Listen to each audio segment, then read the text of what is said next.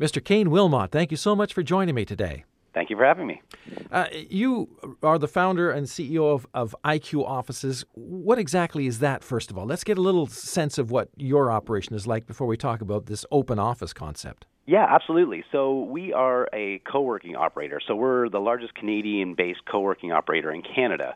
We're in 5 major markets across the country. And what we do is we provide co-working spaces, which I always describe as like a hotel for businesses.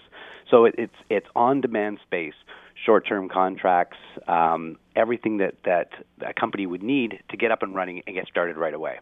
So what we focused on, we started in 2012, and what we focused on since 2012 is creating highly productive workspaces for the best companies across Canada to get their work done. But this is certainly not an open office concept.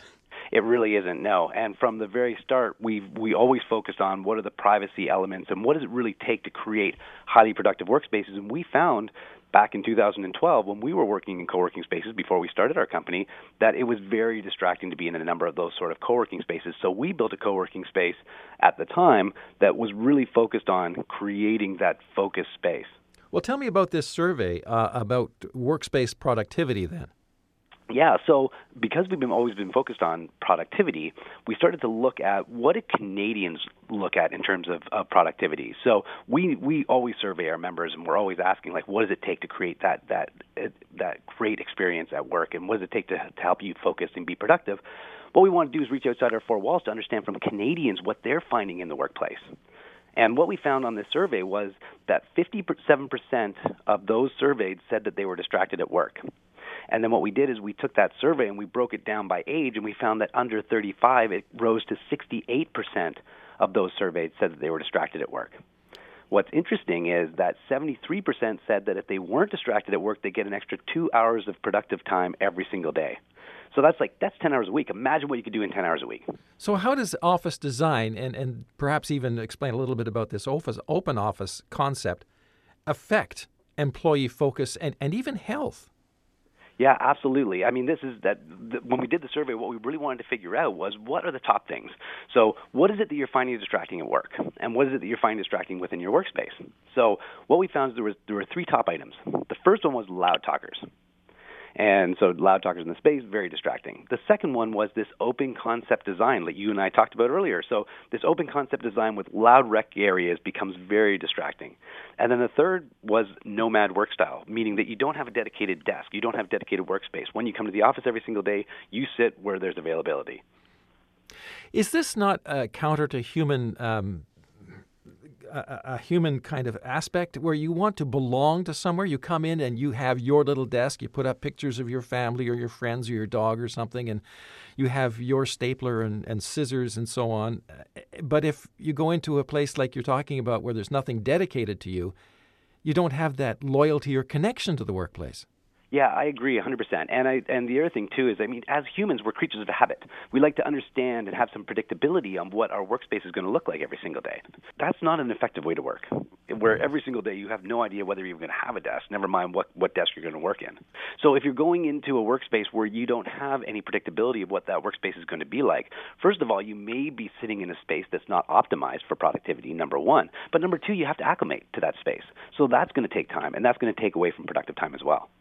Now, this idea of open office space, that was all the big new idea of a few years ago. But there have been many surveys that say this isn't a good idea. So why are we still doing it? Well, I think we're starting to see a trend of companies really focusing on. We did open concept because there was those cubicles, right? And then what happened was, very boring office space. And so technology companies and companies started to say, well, what does it take to attract people to our space? And they started to focus on that employee experience.